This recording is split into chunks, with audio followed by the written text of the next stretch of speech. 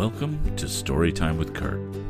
In each episode, I'd like you to sit back, relax, and just chill out while I read Tom Swift and His Submarine Boat by Victor Appleton. Previously on Chapter 4 of Tom Swift and His Submarine Boat.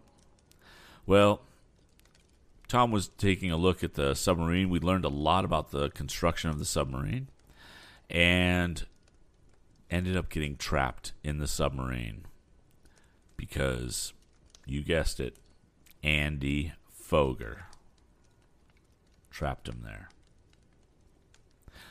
Chapter 5. Mr. Berg is suspicious. Not for long did the young inventor endeavor to break his way out of the water ballast tank by striking the heavy sides of it. Tom realized that this was worse than usual. He listened intently, but could hear nothing. Even the retreating footsteps of Andy Foger were inaudible. "This certainly is a pickle," exclaimed Tom aloud. "I can't understand how he ever got here. He must have traced us after we went to Shopton in the airship the last time. Then he sneaked in here. He probably saw me enter, but how could he know enough to work the worm gear and close the door? Andy has had some experience with machinery, though, and one of the vaults in the bank where his father is a director closed just like this tank. That's very likely how he learned about it, but I've got to do something else besides thinking of that sneak Andy. I've got to get out of here. Let's see if I can work the gear from the inside." Before he started, almost, Tom knew that it would be impossible. The tank was made to close from the interior of the submarine, and the heavy door, built to withstand the pressures of tons of water, could not be forced except by proper means. "Well, no use trying that," concluded the lad, after a tiring attempt to force back the sliding door with his hands. "I've got to call for help." He shouted until the vibrations in the confined space made his ears ring, and the mere exertion of raising his voice to the highest pitch made his heart beat quickly. Yet there came no response. He hardly expected that there would be any, for with his father and Mr. Sharp away, the engineer absent on an errand, and Mrs. Baggert in the house of some distance off, there was no one to hear his calls for help, even if they had been capable of penetrating farther than the extent of the shed where the underwater craft had been constructed. "I've got to wait until some of them come out here," thought Tom. "They'll be sure to release me and make a search. Then it'll be easy enough to call them and tell them where I am once they are inside the shed." But he paused, for a horrible fear came over him. Suppose they should come too late. The tank was airtight. There was enough air in it to last for some time, but sooner or later, it would no longer support life. Already, Tom thought, it seemed oppressive, though probably that was his imagination. "I must get out," he repeated frantically. "I'll die in here soon." Again, he tried to shove back the steel door. Then he repeated his cries until he was weary. No one answered him. He fancied once he could hear footsteps in the shed and thought perhaps it was Andy come back to gloat over him. Then Tom knew the red-haired coward would not dare venture back. We must do Andy the justice to say that he never realized that he was endangering Tom's life. The bully had no idea the tank was airtight when he closed it. He had seen Tom enter, and sudden whim came over him to revenge himself. But that didn't help the young inventor any. There was no doubt about it now. The air was becoming close. Tom had been imprisoned nearly 2 hours. And as he was a healthy, strong lad, he required plenty of oxygen. There was certainly less than there had been in the tank. His head began to buzz, and there was a ringing in his ears. Once more, he fell upon his knees, and his fingers sought the small projections of the gear on the inside of the door. He could no more budge the mechanism than a child could open a burglar-proof vault. "It's no use," he moaned, and he sprawled at full length on the floor of the tank, for there the air was purer. As he did so, his fingers touched something. He started as they closed around the handle of a big monkey wrench. It was one he had brought into the place with him. Imbued with new hope, he struck a match and lighted his lantern, which he had allowed to go out as it burned up too much of the oxygen. By the gleam of it, he looked to see whether there were any bolts or nuts he could loosen with the wrench, in order to slide the door back. It needed but a glance to show him the futility of this. "It's no go," he murmured, and he let the wrench fall to the floor. There was a ringing sound, clanging sound. As it smote his ears, Tom sprang up with an exclamation.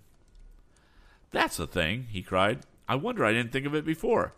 I can signal for help by pounding on the sides of the tank with the wrench. The blows will carry a good deal farther than my voice would. Everyone knows how far the noise of a boiler shop with hammers falling on steel plates can be heard. Much farther than can a human voice." Tom began a lusty tattoo on the metal sides of the tank. At first he merely rattled out blow after blow, and then another thought came to him. He adopted a certain plan. Some time previous, when he and Mr. Sharp had planned their trip in the air, the two had adopted a code of signals. As it was difficult in a high wind to shout from one end of the airship to the other, the young inventor would sometimes pound on the pipe which ran from the pilot house of the Red Cloud to the engine room. By a combination of numbers, simple messages could be conveyed. The code included a call for help. 47 was the number, but there had been never any occasion to use it. Tom remembered this now. At once he ceased his indiscriminate hammering and began to beat out regularly. 1, 2, 3, 4, then a pause, and 7 blows would be given.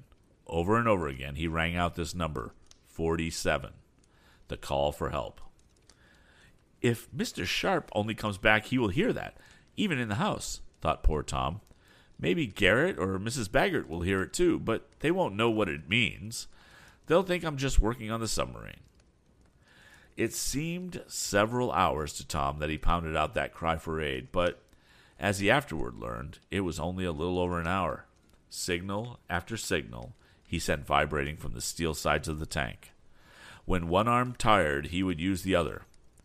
He grew weary. His head was aching, and there was a ringing in his ears, a ringing that seemed as if 10,000 bells were jangling out their peals, and he could only barely distinguish his own pounding. Signal after signal he sounded. It was becoming like a dream to him, when suddenly, as he paused for a rest, he heard his name calling faintly, as if far away. "Tom? Tom? Where are you?" It was the voice of Mr. Sharp. Then followed the tones of the aged inventor. My poor boy, Tom, are you still alive?" "Yes, Dad, in the starboard tank," the lad gasped out, and then he lost his senses. When he revived, he was lying on a pile of bagging in the submarine shop, and his father and the aeronaut were bending over him. "Are you all right, Tom?" asked Mr. Swift. "Yes, I guess so," was the hesitating answer. "Yes," the lad added as the fresh air cleared his head. I'll be all right pretty soon. Have you seen Andy Foger?" "Did he shut you in there?" demanded Mr. Swift. Tom nodded. "I'll have him arrested," declared Mr. Swift. "I'll go to town as soon as you're in good shape again and notify the police." "No, don't," pleaded Tom. "I'll take care of Andy myself. I really don't believe he knew how serious it was. I'll settle with him later." "Well, it came mighty near being serious," remarked Mr. Sharp grimly. "Your father and I came back a little sooner than we expected, and as soon as I got near the house, I heard your signal. I knew what it was in a moment. There was Mrs. Baggert and Garrett talking away, and when I asked them why they didn't answer your call, they said they thought you were merely tinkering with the machinery. But I knew better. It's the first time we had ever had a use for 47, Tom." And I hope it'll be the last," replied the young inventor with a faint smile. "But I'd like to know what Andy Foger is doing in this neighborhood." Tom was soon himself again and able to go to the house, where he found Mrs. Baggert brewing a big basin of catnip tea, under the impression that it would be in some way good for him. She could not forgive herself for not having answered the signal, and as for Mr. Jackson, he had started for a doctor as soon as he learned that Tom was shut up in the tank. The services of the medical man were canceled by telephone, as there was no need for him, and the engineer came back to the house. Tom was fully himself the next day, and aided his father and Mr. Sharp in putting the finishing touches to the Advance. It was found that some alteration was required in the auxiliary propellers, and this, much to the regret of the young inventor, would necessitate postponing the trial a few days. "We'll have her in the water next Friday," promised Mr. Swift. "Aren't you superstitious about Friday?" asked the balloonist. "Not a bit of it," replied the aged inventor. Again, aged inventor. "Tom," he added, "I wish you would go into the house and get me the roll of blueprints you'll find on my desk." As the lad neared the cottage, he saw, standing in the front of the place, a small automobile.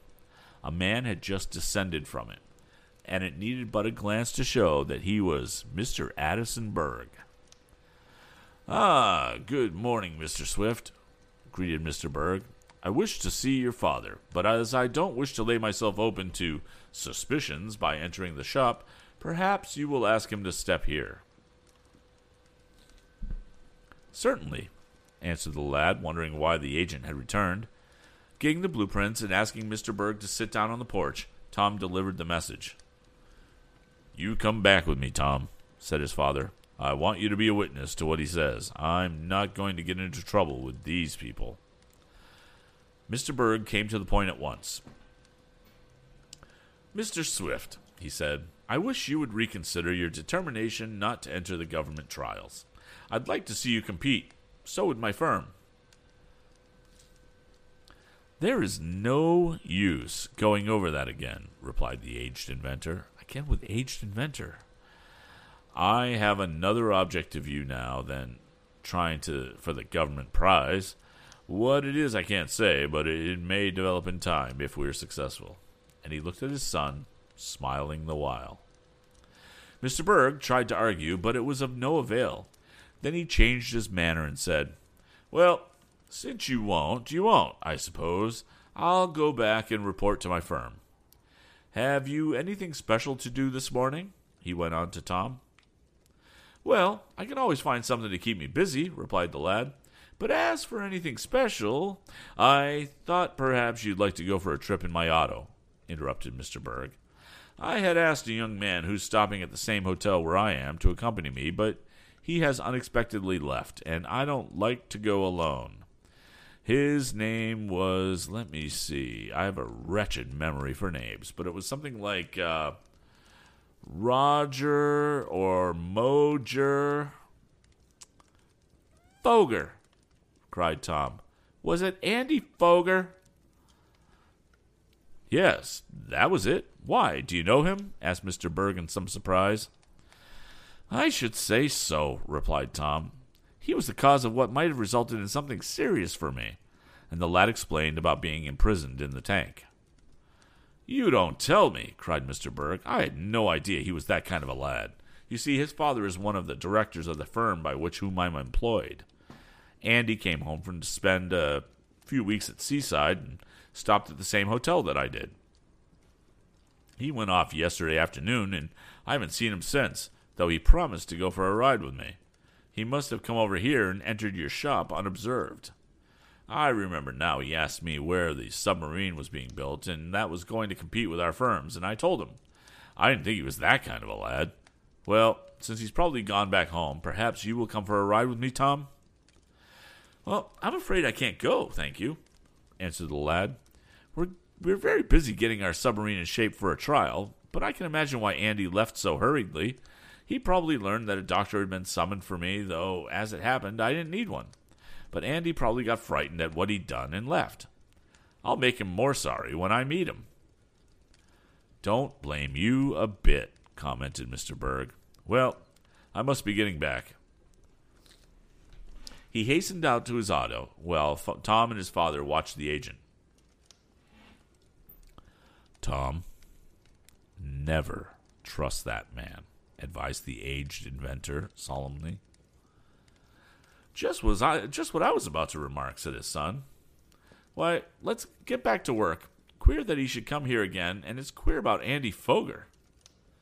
Father and son returned to the machine shop, while Mr. Berg puffed away in his auto. A little later, Tom, having occasion to go to a building near the boundary line of the cottage property, which his father had hired for the season, saw, through a hedge that bordered it, an automobile standing in the road. A second glance showed him that it was Mr. Berg's machine. Something had just gone wrong with it, and the agent had alighted to make an adjustment. The young inventor was close to the man, though the latter was unaware of his presence. "Hang it all," Tom heard Mr. Berg exclaim to himself. "I wonder what they can be up to. They won't enter the government contests, and they won't say why. I believe they're up to some game. I've got to find out what it is. I wonder if I couldn't use this Foger chap.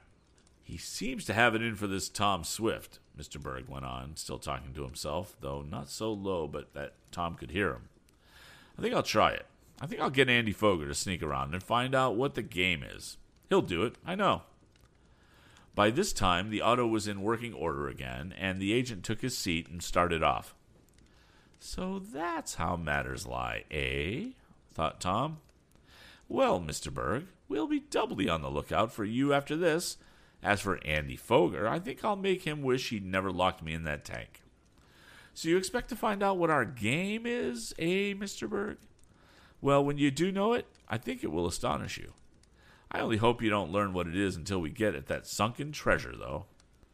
But alas for Tom's hopes, Mr. Berg did learn of the object of the treasure seekers, and sought to defeat them, as we shall learn as our story proceeds. End of Chapter 5. Thank you for joining us for this episode of Storytime with Kurt. You can subscribe to the podcast by going to anchor.fm/storytimewithkurt.